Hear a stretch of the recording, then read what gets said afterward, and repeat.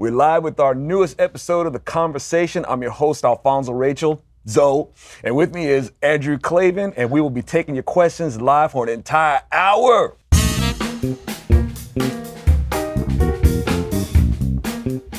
Please remember, our conversation is streaming for everyone to watch, but only subscribers get to ask the questions. Click the link in our video description if you want to ask questions or become a Daily Wire subscriber. Good to see you. Oh, right on, man. Good to see you. Did they explain to you that your task here is to make me look good? I hope That ain't nothing but a thing, man. You already looking good. I'm trying to keep up with you, man. All you got to do is just sit there and look good. That's what I keep telling myself. So I can read off these questions then. You can read off there? I can read it off there. They put them in there, tell them. No, but see, that ruins the illusion because they're supposed to think that I just already know this stuff. Now they know I'm reading a teleprompter. Just making questions. Okay, so we got a question from Luis. And let me see, question is, we were having a healthy conversation about cities run by Dems and how the policies are destructive when something I've never heard before was offered by a bystander. It's like, what bystander? Why are you getting up in our business, man? Okay, he said that Alabama and Mississippi are run by Republicans and are the poorest states in the nation. I had no comment because I don't have any data. What is your take on this fact? If we claim Dems are ruining cities, his claim is Republicans ruin these states. Is it true? No, I mean, there are poor states in the country, and it's entirely possible that there are policies that could be put in place that aren't being put in place. But the Democrat cities are rich cities. New York is a wealthy city. San Francisco, wealthy city. LA, these are cities where money is pouring in. It's pure policy that makes them descend into chaos and homelessness and crime. And the thing about this that is kind of painful to me is now that I'm like 140 years old, I saw this before. I lived in New York at its worst moment, the moment when there was Son of Sam and, the Puerto Rican terrorist FALN, and the crime was so high. But seriously, people would call me up and say, can I visit you? And I would say, you can visit me, just don't go out at night, that kind of thing. And it was all policy. And when Giuliani came in, they did just what they did to Trump, just what they did to Reagan. They called him racist every single day because he wanted to clean up crime. Saved thousands of minority lives, by cleaning up the crime. And the city became one of the greatest cities. New York became one of the greatest big cities on the face of the earth. It is now descending back because they've got a left-wing mayor. So we know it's policies. We know it's the policy. And I'm not saying, look, these states, I don't know that much about Mississippi. These are out of my bailiwick. I'm not saying they're not policies there that they could use to draw business and things like that, because that's what it's all about. But I know these cities are rich. I mean, there's so much money flowing into San Francisco, and it's a cesspit, and we know it's policy, and we know it's about, when they sit around talking about the rights of the homeless people, the cops go nuts, because all the cops want to do is, it's not good for people to live on the street. The cops want to clean the place up, So it's just frustrating, because we know with the cities it's policy. That doesn't mean, I don't know about Mississippi, I don't know if they're well run, but we know these cities could be better run because we've seen it happen before. Indeed, and if I could ask really quick, would you say that there's a difference between a place that's an expensive city or an expensive state, or a rich city? Because there's a difference to me. It's like these places, it's not so much they're rich, they're just expensive. They're expensive to live there. And by the time you fork over your overhead to live there, if you're not like wealthy, then you're just living from paycheck to paycheck, even if you may have like a six-figure income. But the tax base is so big because New York's got Wall Street, San Francisco's got the tech industry, LA's got Hollywood. They've got all this money that they could, it's all about how you use it. So yeah, they're expensive cities, no question about that, but they do not have to be badly run, chaotic cities. That's my only point. Indeed. Yeah. All right, I hope that answers your question, Luis. Who else we got? Mitchell, question. How you doing, Drew? I'm pretty good. And you? I'm hanging in there, man. I got my mug of leftist cheers. I'm doing good. And just really quick, man, I think leftist tears, when you think about it, they would be bitter. But I don't know, maybe it's just like the taste of victory or something like that. Anyway. They taste good to us. Right? Hi, Drew. My wife and I are expecting our first child very soon. Congrats. Yeah. And any words of wisdom as a soon-to-be father, Thanks. I love your show. That's really a great question. I mean, there's so many things you could say. What I remember bringing my first kid home is I didn't have a good relationship with my dad, and I thought like the big thing to me was it was so important to me to be a better father than my father was. And we brought my daughter home, and I thought that's too low a bar. I gotta do better than that. But here's the thing that I truly believe. I believe that each person is a path to God. I really do believe that. So, I mean, obviously God is the path, and Jesus is the way, but each person has inside them a path. And that means you got to use what the poet Wordsworth called wise passiveness. You got to let the person grow as they are. That doesn't mean no discipline. It doesn't mean no limits. You've got to have all that stuff. But don't try to make that your kid you. Don't try to make your kid love the things you love. Don't try to make, you can show them the things you love. You should show him the things you love, but don't try to make the kid into somebody he's not. Let him be who he is. On the other side of that, that's one side of the thing, is let that kid develop into who he is. But on the other side of that is when you set a limit, it's got to be a limit. And the one thing I hear just out as I'm walking around in public is I hear people saying, stop doing that. And then you say it 15 times, or stop doing this, or this is going to happen, and they never pull the trigger. So when you set a limit, trick to setting a limit is don't make a threat you're not going to keep. Don't say keep doing that and I'll kill you, because you're not going to kill him. I mean, and if you are going to kill him, give up the kid. But no, you say like stop doing that, or you're going to lose that toy for 15 minutes, whatever it is, and then you got to do it if they stop doing it, and they learn very quickly that your limits are limits. Right. So the thing is limits for behavior, so they don't get hurt, and so they know morals from immoral. But then in those limits, let the kid be who the kid is. So those are my words of wisdom. Indeed, you were taking notes, right? But, you could always rewind it. There you go. All right, Aaron, Mr. Klavan, like Dr. Shapiro, my wife also. I know he's a doctor. He's a doctor. No, his wife is a doctor. Oh, okay. He mentions it like every 10 minutes. Oh, okay. I was like, man, that's double hats and stuff like that, or double yarmulkes. All right, Mr. Klavan, like Dr. Shapiro, my wife also talks to me about her workday every evening. However, she's not sure whether she's looking for solutions to her problems or just a friendly ear. Any advice? This is this thing about women I never understand. I mean, there's so much about women I don't understand. That at least I've reached the age where I understand that I don't understand it. Okay. But women will tell you their problems, and you solve their problem. They say, I didn't want you to solve my problem. And I think, what do you want me to do, frame it? So what I tell my wife is, don't bring me your problems unless you want me to solve them, right? I mean, I listen sympathetically. I obviously don't tell people what to do. But if you have a problem, I'm going to discuss solutions. I'm not there to just sort of sit there and nod and kind of say, poor baby. If you have something I can help with, I will help you with it. And those are my rules. You don't want to talk to me. I tell people, it's like people who ask your opinion and then you tell them and they get offended. You think like, go back to the part where you asked my opinion. So obviously, guys do have a problem with letting women talk. You gotta let the woman talk. You gotta listen to what she says. But I don't see anything wrong with solving a problem if you got a solution. Indeed. Yeah. Step up, be useful, for God's sake. And of course, a lot of times women will say, well, I just needed you to listen. I know. And that in itself is useful. Yep. I can respect that. Yep. But we want to be heroes, man. That's what we're here for. What I'm saying? All right. We got Veronica. Okay, I think that Trump has to avoid the debt to get elected. But I think as a businessman, he knows it needs to be addressed. I think he'll address it in the middle of his second term. What you think? Really, it's a really good question. Trump, I do not think Trump would have been elected the first time if he had promised to reform entitlements, because there are too many people in this country, especially during the Obama years and during the crash and the Obama years, who were depending on some of those government programs to get them by. And it was not the time to be talking about, I mean, my big beef, say, is Social Security. Social Security was meant to kick in at 65 and was invented at a time when people generally died around 63. Now we live to 80, So all that time between 65 and 80 is unfinanced. You didn't do the work that's going to bring back the pay that give you the Social Security. So the debt gets worse and worse. So we need to reform these entitlements.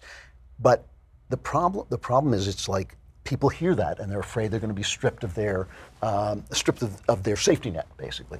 So the thing about Trump that I've noticed is, for all people talk about how he lies and all this stuff, and he's kind of got a Carney Barker thing where everything's the biggest and the best and all this. But Trump, it matters to Trump that he keeps his promises. So I don't think he's going to move on the debt now, but I doubt that he would run. I doubt that he would run on it in a second term and not mention it and then do it. That's what I think. So he talked about. I heard him for the first time say, "Next term, we're going to cut spending." And I think if he means that, I think it could be a really good thing. I think that would be a legacy thing where you say, look, you're not going to like me for this, but I don't have to get reelected. And so I'm going to just reform this. All we have to do, it's so simple. All we have to do is move the ages at which some of this stuff kicks in, so it will take care of us, take care of more people later on. Right. You don't do it for us because we're already old, but you do it for the young people. And the other thing is, maybe some people are too rich to receive benefits. They don't need those benefits. And I think we should have graduated benefits where they help the poor, where we got a safety net for the poor. We don't want anybody to fall through the net and just wind up on the street. But maybe Bill Gates doesn't need to collect, be on Medicare or collect Social Security. Maybe we could tinker with that a little bit. It needs to be reformed. Right now, with the left being what they are, with Democrats being what they are, it is so important to me to see Trump win again. Oh, yeah. That I don't want him to blow himself up at all. But the debt is a serious problem. Indeed it is. Indeed it is. Well, thank you. Let me see what else we got. We got Jimmy, Mr. Klavan. Why does the left oppose nuclear energy? It's a great question. No, it's a great question because it's one of the cleanest, safest, best kinds of energies we've got. Because they're emotionalists. I mean, I think that's the only answer. We've seen some things that were really frightening. We saw Chernobyl, which was really the failure of a Soviet system where, the Soviets couldn't even hunt their serial killers because they didn't want to admit that serial killing wasn't a capitalist thing. It's a psychological thing. So if you watch that wonderful show Chernobyl on TV, they showed how the Soviets couldn't acknowledge the fact that this terrible thing had happened. In Japan, when there was a tsunami and an earthquake, and one of their nuclear facilities cracked, they still didn't have any widespread deaths from the nuclear power, and yet that alone made Europe start to shut down its nuclear facilities. So they start shutting down their nuclear facilities, and then they start wondering why their air gets worse and why there has to be used more fossil fuel. We can't live in caves. We're not going to go back to the past when we didn't have technology. We run on energy. Nuclear energy is good, and I just think it's pure emotionalism. It's the idea of what could happen, the China syndrome, the Michael Douglas movie, it's that kind of stuff. But in fact, with good safety regs, with actual responsibility, which the West has shown, you don't have any accidents. That's great. Indeed, and they love regulations and stuff. I mean, no, that's right. Regulate up the wazoo, man. They love that. There is something about the what's the word? The advancement of the West that itself offends them. Yeah. The very fact that we say, if I do this, I can go to the moon. Well, you shouldn't go to the moon. That's why. What about poor people going to the moon? This was when I was a kid. They would say, why should we have a space program when we have problems here? And you think that's like, why should we discover the new world when we have problems in Europe? This is what men do. We expand, and that's what we're here for. I think we're here to take over territories and move. And as we move, we solve a lot of problems that we left behind. So, indeed, yeah. Something. It's like they're allergic to being practical or something like that. Man, it's like when they want this nuclear energy, but instead, but they frown upon fossil fuels. It's like gas burns pretty much everywhere the same way. Yeah. Wind doesn't blow the same place everywhere. The sun doesn't shine the same place everywhere. But gas is going to burn the way it goes. The way it's going to burn anywhere. The sun keeps going down every night. I don't know what's up with that. No, I mean it is strange. I do feel like you hate to condemn everybody who's a liberal or everyone who's a Democrat, but it does seem sometimes that it's just the success of things itself that drives them crazy, and I don't get that. Yeah. I mean, that's what we're here for. And that's a good thing that you don't get it, man, because that means you ain't crazy. You ain't crazy like that. Yeah, that is an advantage, yeah. So we got Veronica. All right. Andrew, the church and Christian communities give you awful dating advice. Jesus don't give about it. Maybe the church does, but Jesus doesn't give bad dating advice. Can you give us some real help in this area besides don't dance? Dancing leads to sex? I saw that movie. It was a good movie. I do think that there is a hyper-vigilance about this. I mean, look, sex can ruin people's lives. That's just the way it is. Sex is eros is a tremendous river of energy that passes through the human body, and to keep that energy humanized, we have to behave in certain ways. We have to treat each other in certain ways. We have to respect our bodies. We have to think about our bodies in terms of the spirit and in terms of the moral world. We all know that, you know. But again, if you're not dancing because dancing leads to sex, maybe maybe you feel too afraid of things. You know, the thing that I believe though is that because of sex and because of fear and because we want so much not to be alone, and this is a big deal, sometimes we forget to relate to one another as human beings, men and women. Especially men and women in the dating phase. I mean, one of the things that happens to people when they're married, you start to think like, oh, I get it. She's actually another person, you know, with human ideas and human feelings and all this. And if you come at it from that point of view, and you're not thinking, oh, how can I win this husband, or how can I go to bed with this girl, or all the things that kind of Eros makes us think and the body makes us think, but play to the spirit, which is like, who is this person? Is this the person I'm meant to have? Is this the person I'm meant to be with? I think you're going to have a much better time, you know, a much better time in your life. The romantic relationships are one of the great consolations for the difficulties of life. To have somebody you love, to have somebody who cares about you, who cares what you did today, where you are, you know, like how you're feeling, all that stuff. That's just one of the great consolations of life. And what you want to look for is somebody that you're going to care for like that too, you know. And I think that I actually have a lot of good feelings about what is possible on the internet with dating, you know, that I think you could get to know someone before you sit down to a dinner, before you go out to a movie and all this stuff. And I just think you gotta remember, you gotta go into these things. One of the best pieces of advice I ever heard about this was figure out what you believe about how you want to behave before you're sitting next to somebody in a car at midnight. You know, like in other words, figure out what your values are and how you think you should behave in romantic situations before the situation comes up, so that you're not carried away by that enormous force of Eros and do something stupid, you know? And the rest is just like, you know, men and women there are only two kinds of people in the world, men and women. Those are the two kinds of people there are. And they're different, but they're human, you know? And if you can relate to people as human beings first, and then kind of move into that phase where the rest starts to matter, I think you're going to be a lot happier than if you go around saying, I got to go out and find a husband, or I got to go out and find a girl, or whatever it is you're looking for. Indeed.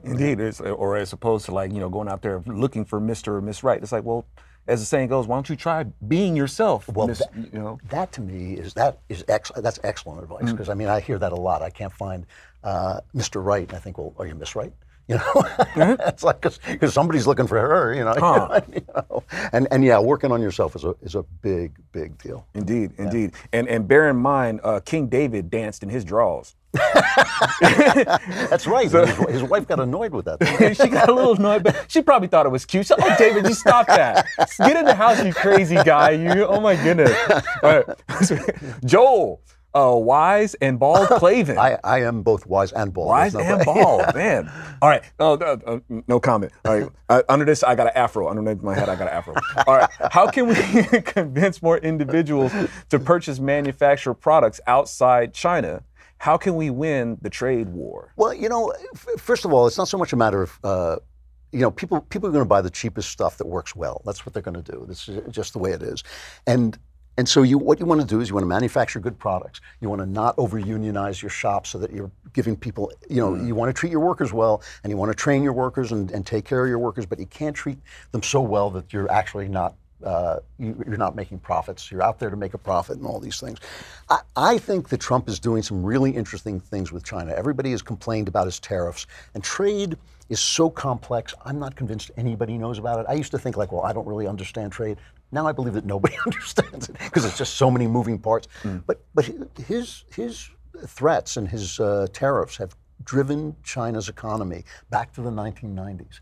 And I have no animus against China as China, but they cheat. They steal our stuff. They steal intellectual property. They make contracts and they break them continually.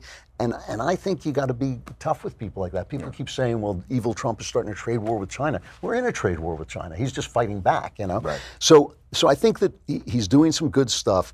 I think that there is a problem that people are not facing, that the pace of change and the pace of globalization are so intense that it's very difficult to keep our economy humming without losing sectors of the economy. So in other words, if the iPhone can be assembled in China by essentially slave workers, they've improved that a little bit. So I don't want to score them for it. But years ago, not that many years ago, they had people who were just being treated terribly. You're going to get a cheaper iPhone, okay, and that's good for you because you have a cheaper iPhone. It's good for us because it makes everybody richer and gives us this consumer economy. Not so good for the slaves who are out of sight in China. So we've got to start thinking in a global way. At the same time, we maintain our national sovereignty and our national values. We can't, I don't care what anybody says, we cannot abandon our working class. The machines aren't going to go away, technology's not going to go away, the future's not going to go away. But we have to start to figure out, look, when the first industrial revolution came along and there were factories, those things decimated families. Suddenly, instead of working on the farm, your kids were going off to the city and disappearing, and little kids were working in factories and all that stuff. We did make policies about that over time. We made child labor laws that you didn't need before because your kid was working for you. So like you took care of your kid, you know. But then we needed child labor laws and we made those laws. Henry Ford, a terrible human being, but because he thought it was good for business, he treated his workers well. He thought it's better if I pay you so you can afford to buy my Model T and you have a family. He wanted people to have families. Like I said, he wasn't a nice person. He did it out of self-interest. Amazon now is training its workers, spending lots and lots of money to train its workers. I don't see anything wrong with government encouraging that, having some policies that say, you do that and we'll give you a tax break here or there, whatever it is. Because if you train your warehouse guy to learn how to do computers, when your warehouse gets computerized, you can promote your warehouse guy up to the next level, and he'll be able to do that, you know? So it's not a question of just learning to code, it's a question of like us taking care of each other a little bit, and of us expecting companies, you know, companies show that they're virtuous now by extolling Democrat policies. So they say, like, if you're working for Google and you say men and women are different, you're fired because men and women are exactly the same and you're a bigot, right? Instead of doing that, let's just train you to how to work better so that you can keep up with technology. Let's take care of people that way. So I think that there are things that we can do. It's not so much a question of winning trade war. It's a question of remaining productive, remaining competitive, but also treating our people in a way that will move us into the future without communities falling apart every 2 years. It's complicated, and I don't have all the answers, and I don't pretend to, but just the fact that I don't have all the answers doesn't mean I can't see that there's a problem there that we're going to have to address. You know? It's not fair, man. He gets to be bald and has all the smarts. I'm just bald. I always tell when I go to colleges, I always say, you know, I'm older and wiser than you. I said, it's not true of everybody. Some people are just older, you know. But I'm actually older. All right. There it is. Okay. So, is this the same Veronica? It's Drewy Poo. Drewy Poo. All right. Well, now, after a couple of questions, we get very familiar. I'm glad she threw the Y on in there, because if it was just Drew, it'd be Drew Poo. So Drewy Poo is, yeah, that sounds better. All right. What's the worst film adaptation of a book that you've ever seen, and why was it so awful? Oh, there's so many. I can't even begin. I mean, I saw one the other day. There was a book called, I'm a big ghost story fanatic. I love ghost stories. And a ghost story is it's not a horror movie. It's not a horror story. A ghost story is just like you're walking down a hall and you see something out of your corner of your eye and you turn it's not there. That's, to me, I just love that, you know. So there was a book that came out recently called The Little Stranger. And I wish I could remember the author to pay her tribute, but I can't. But I just loved it. I was reading over Christmas, and a Christmas ghost, what's better than a Christmas ghost story? And I was just turning the page, and the movie came out, and I dragged my wife to it. And she liked it. I couldn't stand it. Most of the time, I find that if I read the book first, I like the book better. Okay. And that's true of things when I look back. Like, I didn't like the Silence of the Lambs movie when I first saw it because I loved the book. I didn't like One Flew Over the Cuckoo's Nest with Jack Nicholson when I first saw it because I loved the book. Okay. But now when I go back and look at them, I think, no, they're good movies. They're just different from the book. But there's so many bad ones that they don't even, I can't even call them to mind because there's no one that I sit there and say, oh, they ruined that. It's just, you know, I love books, and I would much rather read a book than almost any other form of entertainment. But movies do some things, and sometimes they clean up ideas. They clean up plot points that you kind of are rambling in a book, and they tighten them up. But I can't think of what's the worst offhand, but I've just seen a lot of every time I read a book and go see the movie, I'm almost always disappointed. It's very rare that it works the other way around. Yeah. It's almost like being a chef. I hear like a chef, they just can't enjoy food. Really? Yeah, because it's like they break it down. It's like they're tasting for all the ingredients and they just can't enjoy it like they would normally enjoy it. They're just processing it and dissecting it or something like that. It's a problem, I've thought so much about how to tell stories and how stories are built, especially in the crime field and the mystery field. One of my great delights in life is when I realize I've been fooled. When they've tricked me. Like, I don't know if you saw The Sixth Sense, which has this cool trick ending, which hopefully everybody knows by now. I don't want to spoil it, but they just got me. They got me. I'd seen that ending a dozen times before. It's not an original ending, but they did it so well that I was just completely blown away by it. And I just thought, like, I love that. I mean, I love when you can outsmart me and take it away. I heard that. That's the M. Night Shyamalan guy, right? Yeah. Man, he makes great commercials. Does he? I think his commercials are better than his movies. For his trailers? Yeah, his trailers. Oh, man. Some of his, what was that one in the Village, I think it was called? It was one of the best trailers I ever saw, one of the worst movies I ever, Okay, so I'm not crazy. I'm these guys make great trailers, but. It's true. Oh, man. Okay, we got Matt. Let's see. What is the next big thing we should expect politically, culturally after Trump? Oh, man. Well, here's the thing. I think we are coming up on a watershed election. I say this, I say it with reservations because every election we have now is the most important election of our lives. You go on, you turn on Sean Hannity, he's like, this is the most election. You think like every election is the most. But I think that the parties are in a very specific place where if they lose, they're going to lose for core reasons, okay? So here's my argument. The left hates Donald Trump with a passion. They think he's the stupidest, worst, ugliest, he's Hitler, he's everything. If they lose to him, they have got to say to themselves, why?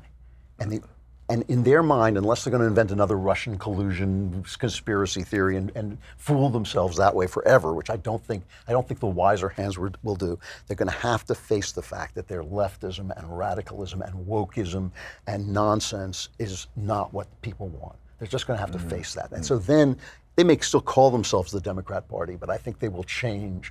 I think they'll dial it back if they lose. I think they're going to start to say, we got to find some centrists, some people who can move things, along in a slower way. So that's on their side.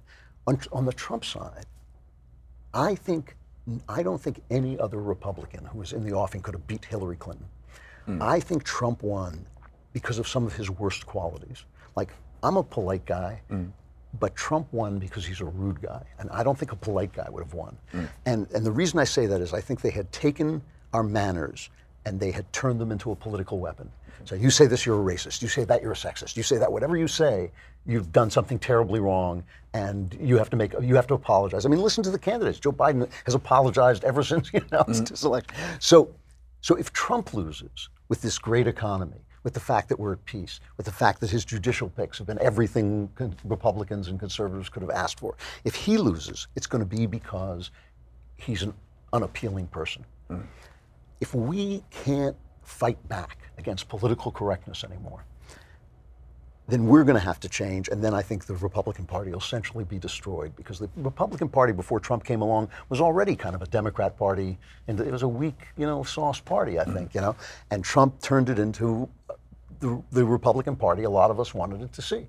You don't have to like him, but he did it. He did everything I was afraid of he was going to do, he didn't do. Everything I hoped he would do, he did. I mean, the guy so outstripped my expectations, If he loses, the only reason right now, just saying everything could change, of course, if there's a war or depression or whatever, but right now, if he were to lose, the only reason would be his personality. And then we're going to have to figure out a way to fight back without that kind of brashness. And I don't know if we can. I think we lose the country. I think if he loses this next election, we are in for real leftism with a vengeance. And so when you ask what the next big thing is, I think either it's going to be a real triumph for conservatism. I think if Trump wins, I think we could really have just like with Reagan. Reagan gave us 25 good years, Nothing lasts forever. 25 good years is the core of a lifetime, So that would be a beautiful thing. If he loses, I think we're in big trouble. I really do. Man.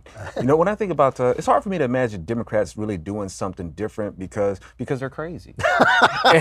and crazy people, insane people, do the same thing over and over again. They expect a different result. But so I can't imagine what else they would do that's different. What I'm thinking is there must be people who are not getting the press, who are quiet, who are not getting, what AOC is getting and the squad is getting, who have other ideas, who have different ways of doing it. Listen, the stuff they're selling, they call themselves progressive. The stuff they're selling has been failing since the 19th century. So maybe they come up with new ways of treating people. I'm not against ways of making sure that the poor aren't too poor, and the people who are out of work can be taken care of. I'm not against all that. Those are liberal policies that maybe they could come up with some new way besides destroying our economy. And certainly this woke stuff has got to go. It is, to me, it is the most racist, offensive. I mean, I would rather read, at this point, seriously, I would rather read an actual, like, we're racist, we hate everybody. Think, okay, at least you're honest. I'd rather read that than the New York Times, which tells me that their hatred of everybody is love. Right. rather honest hate than this garbage. I believe this country is a gift. It's a gift from God, and I think that anybody, it's this amazing idea that anybody can participate. No other country's ever had that idea, But if you keep tearing us apart and setting us against each other, I think we're done for. Yeah, that's right. And I think maybe they drop that. As you say, I agree with you. They're nuts. They're on that same, not crazy people on a little train track, goes around. I keep seeing the same station. How come it's like, but I don't know. Maybe this wakes them up, if Trump wins. And thanks, man. Now I got that chant stuck in my head when you said this woke stuff is going. Hey, ho ho! This woke stuff has got to go. Hey, that's pretty good. I like it. All right, where we at? We got. Please remember, our conversation is live for everyone to watch, but only subscribers get to ask the questions. Click the link in our video description to ask questions or to sign up. So that being said, we got Nathan Klavan. You mentioned that we can make moral judgments. You got me laughing so much, man. I'm like crying myself like that. All right, judges, can you define moral judgment? Do you think your interpretation of judge not interferes of judge not. Judgment? Okay, of judge not. Thank you. All right, interferes with a Christian's duty to call others to conversation. Go deep, man. To conversion. Well, this is something where a lot of Christians disagree with me. I mean, I take judge not very seriously, and I feel that a lot of guys try to talk their way out of that. I used to joke that if you open the Gospels and the only thing in it was judge not lest you be judged, you could deduce the crucifixion. You could think like anybody who said that is going to be in big trouble.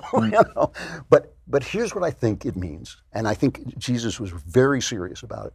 It means that you have no vote over who is saved. You have no vote about what another person's state of relationship is with God. You don't know where they're coming from. You don't know where they've been. You don't know how God sees them. You don't know any of that stuff. So the only when I talk about moral judgments, what I mean is you can judge whether something is hurting other people. You can judge whether something's unfair. You can judge whether somebody's behaving in a way that's bad for other people. But what you can't judge is whether somebody else is out of line with God or is somehow not doing what God wants him to do.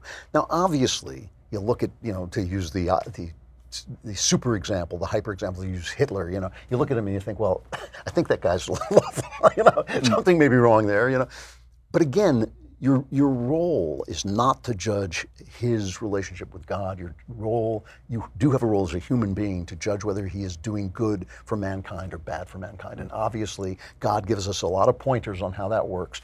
We know that our job is to love God and love our neighbor, and we know if we're not doing that, we're not following the law, even if we think we are, even if we think we're doing that, if we're not, if we haven't found the love in the law. I mean, that's what Jesus does to me all the time. He just takes the law and he infuses it with love, and sometimes it looks utterly different than you thought it did before he got started. So what my question to people always, and I got this the other day, I was at this conference of evangelicals, and this girl came up to me and she said, shouldn't we, rebuke people and tell them that they have to do right? And I said, well, let me ask you something. Has that ever worked? Have you gotten anybody to come to you like that? And I think that, I've worked on all these suicide hotlines, and I've worked on a couple of suicide hotlines. And one of the things you do when people call you up and they're doing stuff that your heart just cries out to tell them to stop, But if you tell them to stop, they won't stop. And all they'll do is be alone, you know. So you listen and you try to guide them to the place in their heart where they know they're doing the wrong thing. And when I thought about that, I remember I was driving on Ventura Boulevard and I was thinking, you know, God kind of treats me like that. Okay. When I pray, he doesn't like hit me with lightning. He doesn't say, you're doing the wrong thing, your tongue is cleaving to the roof of your mouth. He doesn't do that, you know. But as I pray, I start to think like, you know, maybe I'm doing something a little wrong here. Maybe this is moving me away. And maybe if we treat people a little bit more like that, this is answering the second part of your question, maybe we treat people with a little less judgment and a little bit more humanity and understanding, they will find the way that God wants them to find. Because a lot of this stuff, I really believe that God builds into us this path to himself. But it gets clouded. It gets clouded by the flesh. It gets clouded by lust. It gets clouded by greed. It gets clouded by pride. It gets clouded by all that stuff. And sometimes when you talk to somebody, the clouds kind of part a little bit. And as the words are coming out of your mouth, you think like, oh, wait a minute. So maybe it's a question of style. I just think that a lot of finger wagging, a lot of condemnation, and a lot of throwing people out of churches, which I'm very much opposed to, except in very extreme situations. You abandon people. You abandon people, and the devil's out there prowling like a lion. You know, he's waiting for them to be abandoned.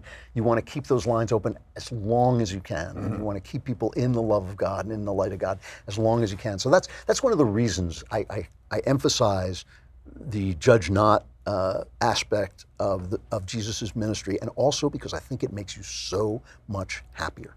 I think it makes you so much happier not to take responsibility for somebody else's salvation. You know what I mean? Like I take responsibility for, you know, for your good. I mean, I'm not going to let you go out and get hit by a car, but at the same time, like I'm not equipped to make the judgments of God, and so I leave those to God. Above your pay grade. Above my weight, like. Well, you know, and the thing is, you know, you have those who are secular minded, or you know, who will take liberties with scripture like that, or twist it to fit their narrative. And you know, when they say, you know, judge not, lest you be, they love that one. Yeah. They love that one a lot. But but the Lord himself does say, rebuke the sinner. We have a job to correct. You know, it's like, let me rephrase that, to tell the truth. This is the truth. And Jesus says, if they don't want the truth, just, you know, I'll take care of them later. But, you know, when we say judge not, lest ye be judged, the full context, of course, is to not judge hypocritically. See, this is where we have this argument. I have this argument with you, yeah, because I read that, I've gone over that again. Jesus says rebuke, there are different translations, so it's really hard to know, but Jesus says rebuke a person when he sins against you. In other words, when I feel that when he's, that's a different kind of sin than the kind of sin where, I think people do things all the time that they hurt themselves and they degrade themselves. And I think that's a sin. I think you're not supposed to degrade yourself. Right. But if I'm in somebody's face all the time, telling them, you know, you're drinking too much, you're eating too much, you shouldn't be doing this with women. I think I've closed the door on that guy. I think I've closed the door in his face. And so I agree with you. I agree with the first part of what you said about how secular people misuse that, like you're not supposed to make moral judgments at all, which is absurd. I mean, you can't live like that. But I do think we need to like lean on that love, you know. Oh, definitely. Yeah. Tell the truth in love. Yeah. You know, you gotta do that, but you don't want to love somebody straight to hell. Yeah, you know, I agree with you. I hear you. But when he says judge not, lest you be, the full scope of that is because it follows by saying, before you try to pull, you know, the telephone pole out of somebody's eye, you need to pull the splint, you know, before you try to pull the splint out of somebody, you're going to pull the telephone pole out of yours. So you want to make sure that you're not judging somebody hypocritically. It's like, have you cleaned up your own house yet? Yeah. Before you go and try to judge somebody else. But you're right, man. You at least want to tell somebody, it's like, hey, you might not want to do that. I don't want to bug you. I'm just going to tell you the truth. And I'm gonna step back and you do you. Yeah. But you've been told the truth. Yeah, and there are so many different ways to do this. I mean, this is the thing. I mean, I just find this kind of I worry about people closing the door in people's faces, and I think that the door, you know, I believe we should just blow the hinges off our hearts and like let people just say, hey, you know, I remember somebody on a hotline calling me and saying. And talking to me, and he's told me he was worshiping. He was into Satanism. Okay. And I thought, like, well, now what do I do? I thought this is tough, you know, because I thought that's like saying I'm into evil to me, you know, like okay. But if you say, well, don't be evil, you get nowhere, you know. So I just listened. I listened for a long time, you know, and it was hard, man. I was biting my tongue. But in the end, you start to find like, well, you know, it wasn't so much he was into Satan, he was into getting at his dad, you know, he was into getting at his father. Then you start talking about something that I can deal with. You know, now we're not talking on the level of God doing his thing. You're talking on the level of me saying, yeah, I know what that's like. I know what it's like to have trouble with your dad. Maybe there's some other road open. If you react, you know, if I had let myself, you know, seize up and at the name of Satan and just said, like, don't do that, I think I'd have lost it, you know. And it's just hard to do. It is a tricky little thing. Yeah. Fine line, man. Yes, indeed. Yeah. All right, we got Will. All right, I thought Will was Drew. Gotcha. Yeah. All right, Drew. Why do conservatives rail against new pop culture so much? Knowles declared that musicals are dead last week. Give me a break, man.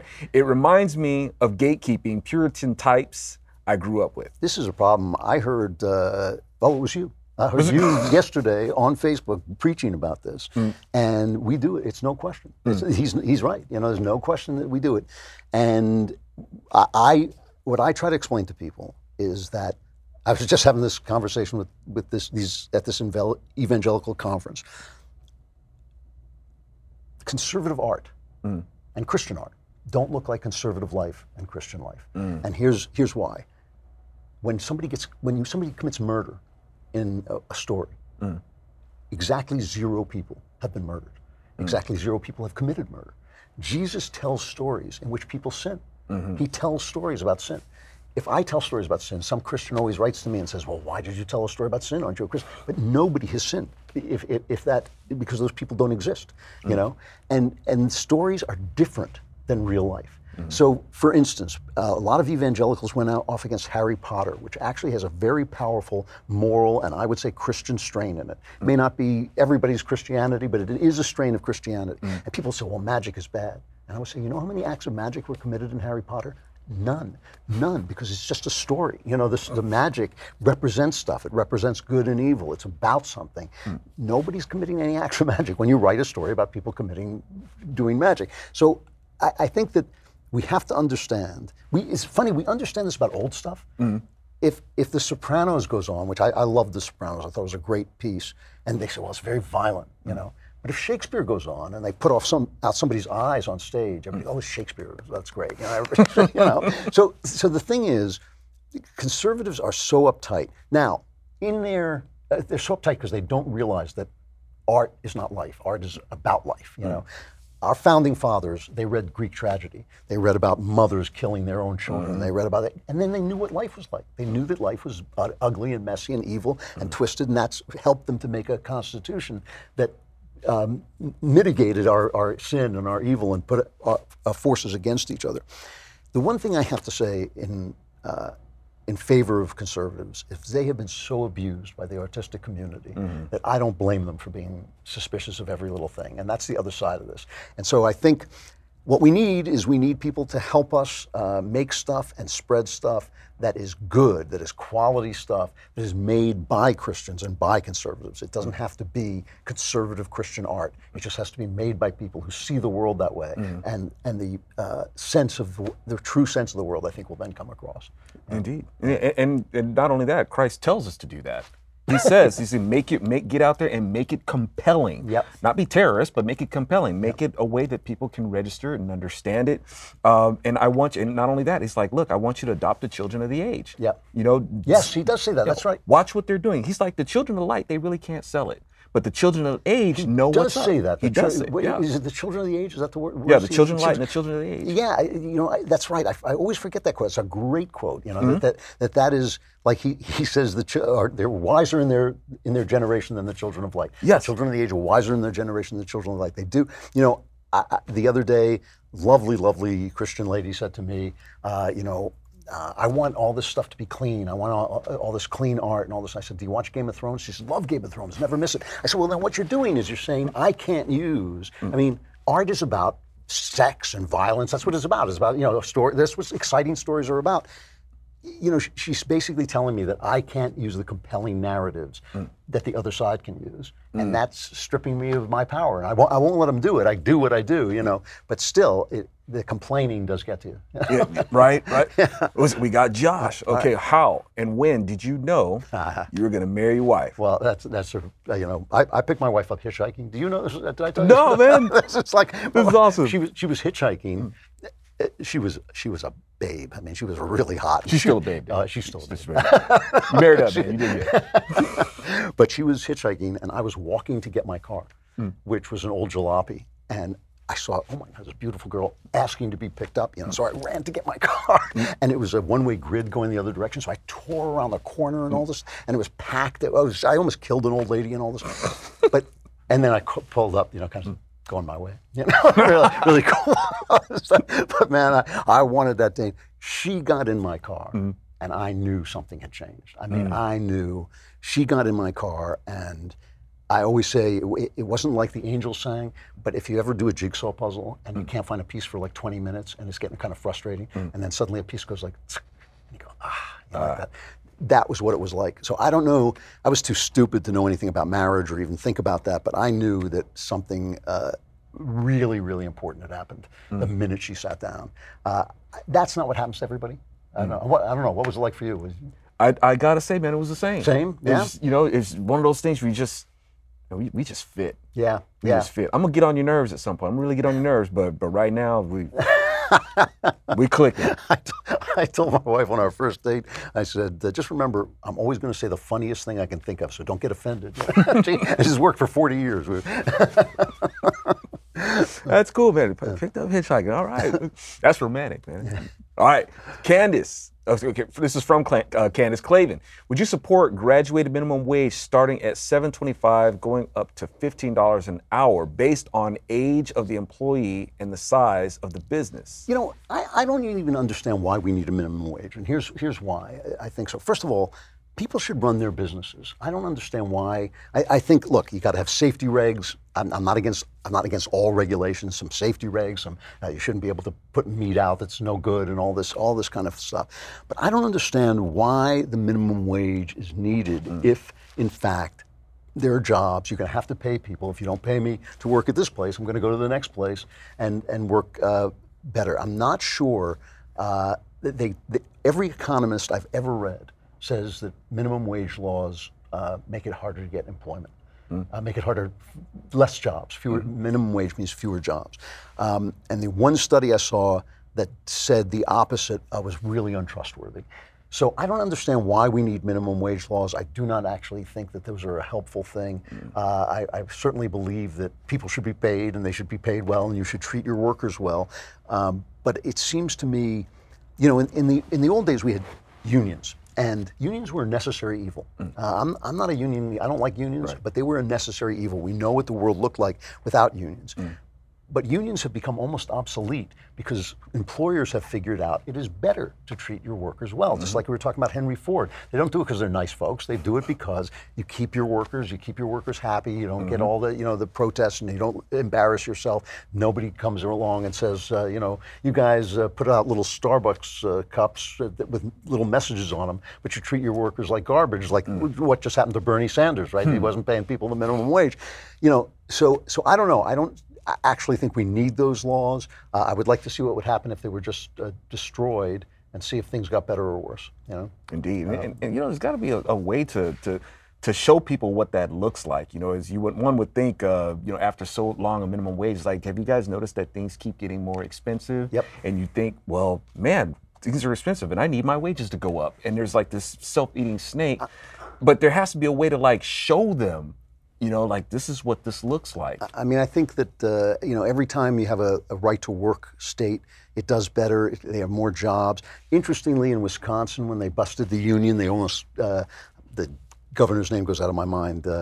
But anyway, when he busted the union, they almost killed him. Then finally, they voted him out of office, but they haven't taken back the things that he did, because it really helped the state. When I went to Wisconsin, I couldn't believe they voted him out of office because Wisconsin was doing better than I'd ever seen it do. He did a great job with that, and that was by getting rid of unions.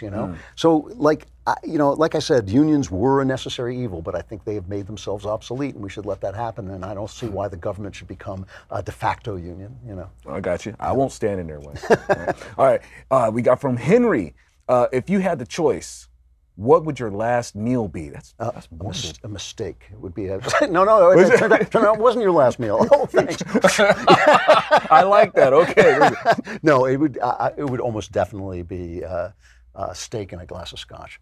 Something about steak and I just had a birthday. My wife took me out. Steak, glass of scotch. I just love that, man. It's like that to me is heaven. You know, it's like usually I'll start the steak with a glass of scotch and then move on to a glass of red wine or something like that. But man, I just love that. That sounds awesome. Oh, it is awesome. Maybe a little French fries or French fried onions, something like that. I just love it. Now, considering that question, could you ever eat that in peace again? It's like, man, this could be my last meal. At my age, anything could be my last meal. I'm just trying to enjoy them all, you know? Okay. Let's see. And what we got? We got CJ. All right. I like that name for some reason. Yeah. All right. Dear General Zod. Kneel before Zod. Kneel before Zod. Yes. I have become somewhat interested in religion, but I find the idea of a church off-putting because it's a power center, i.e. the abuse of the Catholic Church. What do you recommend I do? That's an interesting question because I think that God comes before church. I think church is helpful. I just now have found a church I like after years of not finding a church I like, and I'm very energized by that. It's an actual positive thing in my life. I don't believe that that God is meant to be worshipped alone. I think we're supposed to come together and do it. But I think God comes first. And what I would say is first turn to Scripture. First turn to people that you trust. People you trust. Just because somebody writes a book about Scripture doesn't mean you have to agree with them. But if you turn to wise writers like C.S. Lewis, people who are kind of tried and true, you start to develop an idea of where this is supposed to go and what it's supposed to mean and how you can go forward. And then when you start to look for a church, you'll know what you're looking for a little bit. You'll know. Well, I mean, one of the things that I just find this to be true is that when I'm in a church, I can feel whether the Spirit's there or not. You know, I can just feel it. I mean, I can feel when I'm charged up, and I think like, oh yeah, this is a place where we are together. And sometimes, that preacher can be saying something I don't agree with at all, but I know he's looking, and I know he's got the right God, and I know we're talking about the same God, and we're just people, so we make mistakes, you know. And I just think like, no, but the Spirit is here. I think it's a good thing. If in the event you actually cannot trust any church because you feel it's an abusive power center. The other thing, and I think a lot more people should do this, I kind of wish I did this, is gather together with some friends and a Bible and start to talk about it among yourselves. Indeed. And like I don't think one person has to preach. I think maybe a different person every week could do it. I just think it's so important, and I've seen people do it, and it really works. And I think then you're your own church. And I don't think what do they say? What two or more of you are gathered in my name, right? That's it. So that's all you need, and that can be your church. I mean, I don't see any reason why you have to go to an established church to do that. Heck yeah, man. All right, so we got from Wes, Klavan. I know you aren't fond of comics, but I was wondering your thoughts on The Watchmen by Alan Moore. It is a Time 100 Best Books. I thought it was terrific, and you have to admit, it was great. You got to admit it. I have to. Okay. Have you read The Watchmen? I haven't read it. I did see the movie, though. Yeah, I didn't like the movie. I started it because I think it was our guy Austin who was in the next room running things. I don't know why we let him run things after he told me. So he told me, you got to read this. So I went to a used bookstore and I got like the whole thing for like, I don't know, like $14. It was pretty good. I couldn't get through it. Now, it's not that I don't hate comic books. This is the thing. People think I do. I just hate the fact that every movie is a comic book movie. Okay. So like I could watch one, maybe two a year, but the fact that every single movie is another Marvel, DC thing, I just think like, when I was 12, yeah, but now I want to see stories about real people. So I read it. I just thought it was very, I don't know. It didn't come to life for me, and I wasn't really interested in the kind of make-believe world. There was so many steps before I could even get into the world that I didn't care enough to do that. I'm obviously just a sourpuss about this. I mean, I wish I could get it. Every now and again, I'll go back and watch there's some new movie will come out, and everybody says, you got to see this one. The last one I really liked was Logan. Okay. I don't know if you saw that. That was like, that had a very cool interwoven Christian message in it, which I thought was really well done and really smart. And I mean, it's the X-Men, and it ends with a cross turning over to become an X so that you know that they're kind of making a connection between them. And I really like that a lot. But I just find, here's the thing. Life is about sex and death. That is what we deal with in life. That, you know, when we are dealing with God, we're dealing with Him from our little cells of sex and death, right? There's no sex or death in these movies. Like, the women are all just as strong and as super as the men, so they don't need anything from us. They don't need help. They don't need protection. They don't need, like, they don't have babies. They never get pregnant. You never see pregnant girl. You know, it doesn't happen. You know, so first of all, those things they wear are so tight. I don't know how you could get them pregnant. Right. and that's that. And nobody ever really dies. They pretend they die, but then he comes back as somebody else. And since they're replaceable, like Spider-Man can be some other guy, you know, it's like, I just don't get the stakes in them. And now I'm going to hear about this because everybody else at this place, everybody else at the Daily Wire loves them. So it's like I'm going to hear about this for the next, like, 6 weeks of my life until finally I have to kill somebody. All right, we got from Alan. Mr. Klavan, I noticed a change in my college professors' attitude towards me when I answer their papers with a conservative view. Yeah. How would you recommend I address this? Should I just stay quiet? Wow, you know, here's my answer to this. I have never stayed quiet about anything. I have like always spoken my piece. I have paid for it. I've paid for it in my career. I've paid for it economically. I've paid for it with friends who I've lost, good friends who have walked away from me, actual painful payments for things. So you got to choose. Everything comes at a price. And you can live, look, there's also a price for staying silent, right? There's a price for not being who you are. There's a price for hiding. There's a price for basically kowtowing to power.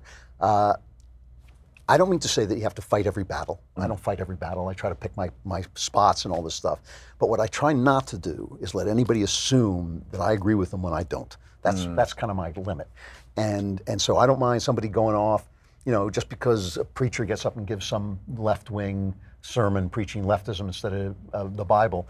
I don't stand up and shake my fist and stomp out or anything like that. I'm not that guy at all. But if he's talking to me and he assumes that that's where I stand, I will say, you know, I'm on the other side of this question. And like I said, I'm a really polite guy, and so that's about as far as I have to do it. But that's cost me a fortune. It has cost me a fortune in money and, like I said, friends and in jobs. So you got to choose. You know, you got to choose what's important to you. I think because my life has been about writing, about words, I think that meant to me that my words had to be real. That meant a lot to me. It meant, it is, even when I was a kid. The reason I left religion was because when I was bar mitzvahed, I didn't believe in it. And I thought, I got up and lied. I couldn't stand it. I mean, I threw away all the gifts they gave me because I couldn't stand that I'd been paid to lie. And so that just matters a tremendous amount to me. It matters when I talk to my son and my daughter that they know that that's what I'm saying is who I am, so that they, you know, I'm not secretly telling them I love their mother and cheating on their mother. I am what you see, you know. And so that just matters to me hugely. And I wouldn't have lived my life any other way, but it cost me, and I'm not saying that's painless. It's not painless, you know. I mean, you know, I've seen you pay too, pal. So like you know that this is a thing that we do, but you got to choose, and you got to look yourself in the mirror. When I wrote my first openly conservative book, when I finished the book, I walked into the bathroom, I looked in the mirror, and I said, "You're never going to win another literary prize again. Never. Can you live with that?" And I thought, yeah, I'm not happy about it. It was true, but I'm not happy about it. I mean, I went from being reviewed in 300 venues to being reviewed in one, where they called me a crackpot. You know, and you know, I went from being a multiple award-winning writer, no awards. You pay a price, and like you got to make that choice, and you got to know it's going to happen, and not think you're going to dance through the raindrops because you're not. Indeed, man. Yeah, you know, even the Lord Himself said they hated me first. They're going to hate you too. Oh, and man. You want to talk about somebody who was being judged by scholars. You know, he's before the Sanhedrin, and they just got really rude on him. Got even physically violent. Obviously, they got physically violent with him too. So you know, if you know, for you who is asking that question, you know, you're in good company. Yeah, you know, that's for sure. On the right that path. is for sure. Yeah, Absolutely. So we got last question is coming from Michael Master of the multiverse. You didn't know that was my title. That's actually on my business cards. That's awesome. All right. After these superhero movies run their course, he's a master of the multiverse, and you're not in the comics? Okay. All right. After these superhero movies run their course, what do you think is the next mega blockbuster genre? Genre, I yeah. say genre. What I've foreseen coming, it actually has come already, but I saw this coming for about 10 years ago, is a kind of science fiction that is, got all kinds of special effects and got all kinds of wonderful visuals and all this stuff, but is underpinned by human emotion and human emotion in light of technology. There's an actual, Blade Runner came out, I don't know, a million years ago. Like the first one, I was a kid. I saw Blade Runner. I loved it, and now it's a genre. It went for about 20 years when it wasn't, and now it's a genre. Tough guy movies about a detective who has to find out who's a human being and who's not. They just did one on one of the streaming things that was really good. And what I think that superhero movies are secretly about is I secretly think we're preparing ourselves for a world of where technology and the human body are interlinked. So I think they're going to be able to make our IQs better. I think they're going to make us healthier. I think they may make us be able to communicate with the internet and with each other.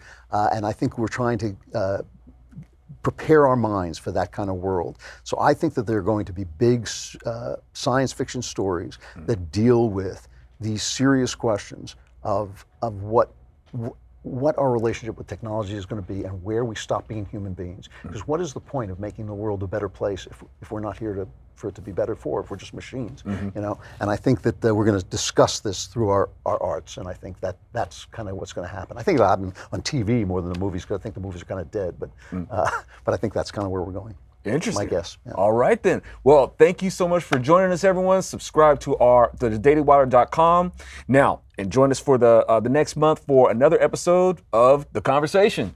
You going to come back? I'm going to try. It's great. It's always great to see you. You and I actually live further away than we did, so now I never see you. It's a good trip, man. All right. Are we done?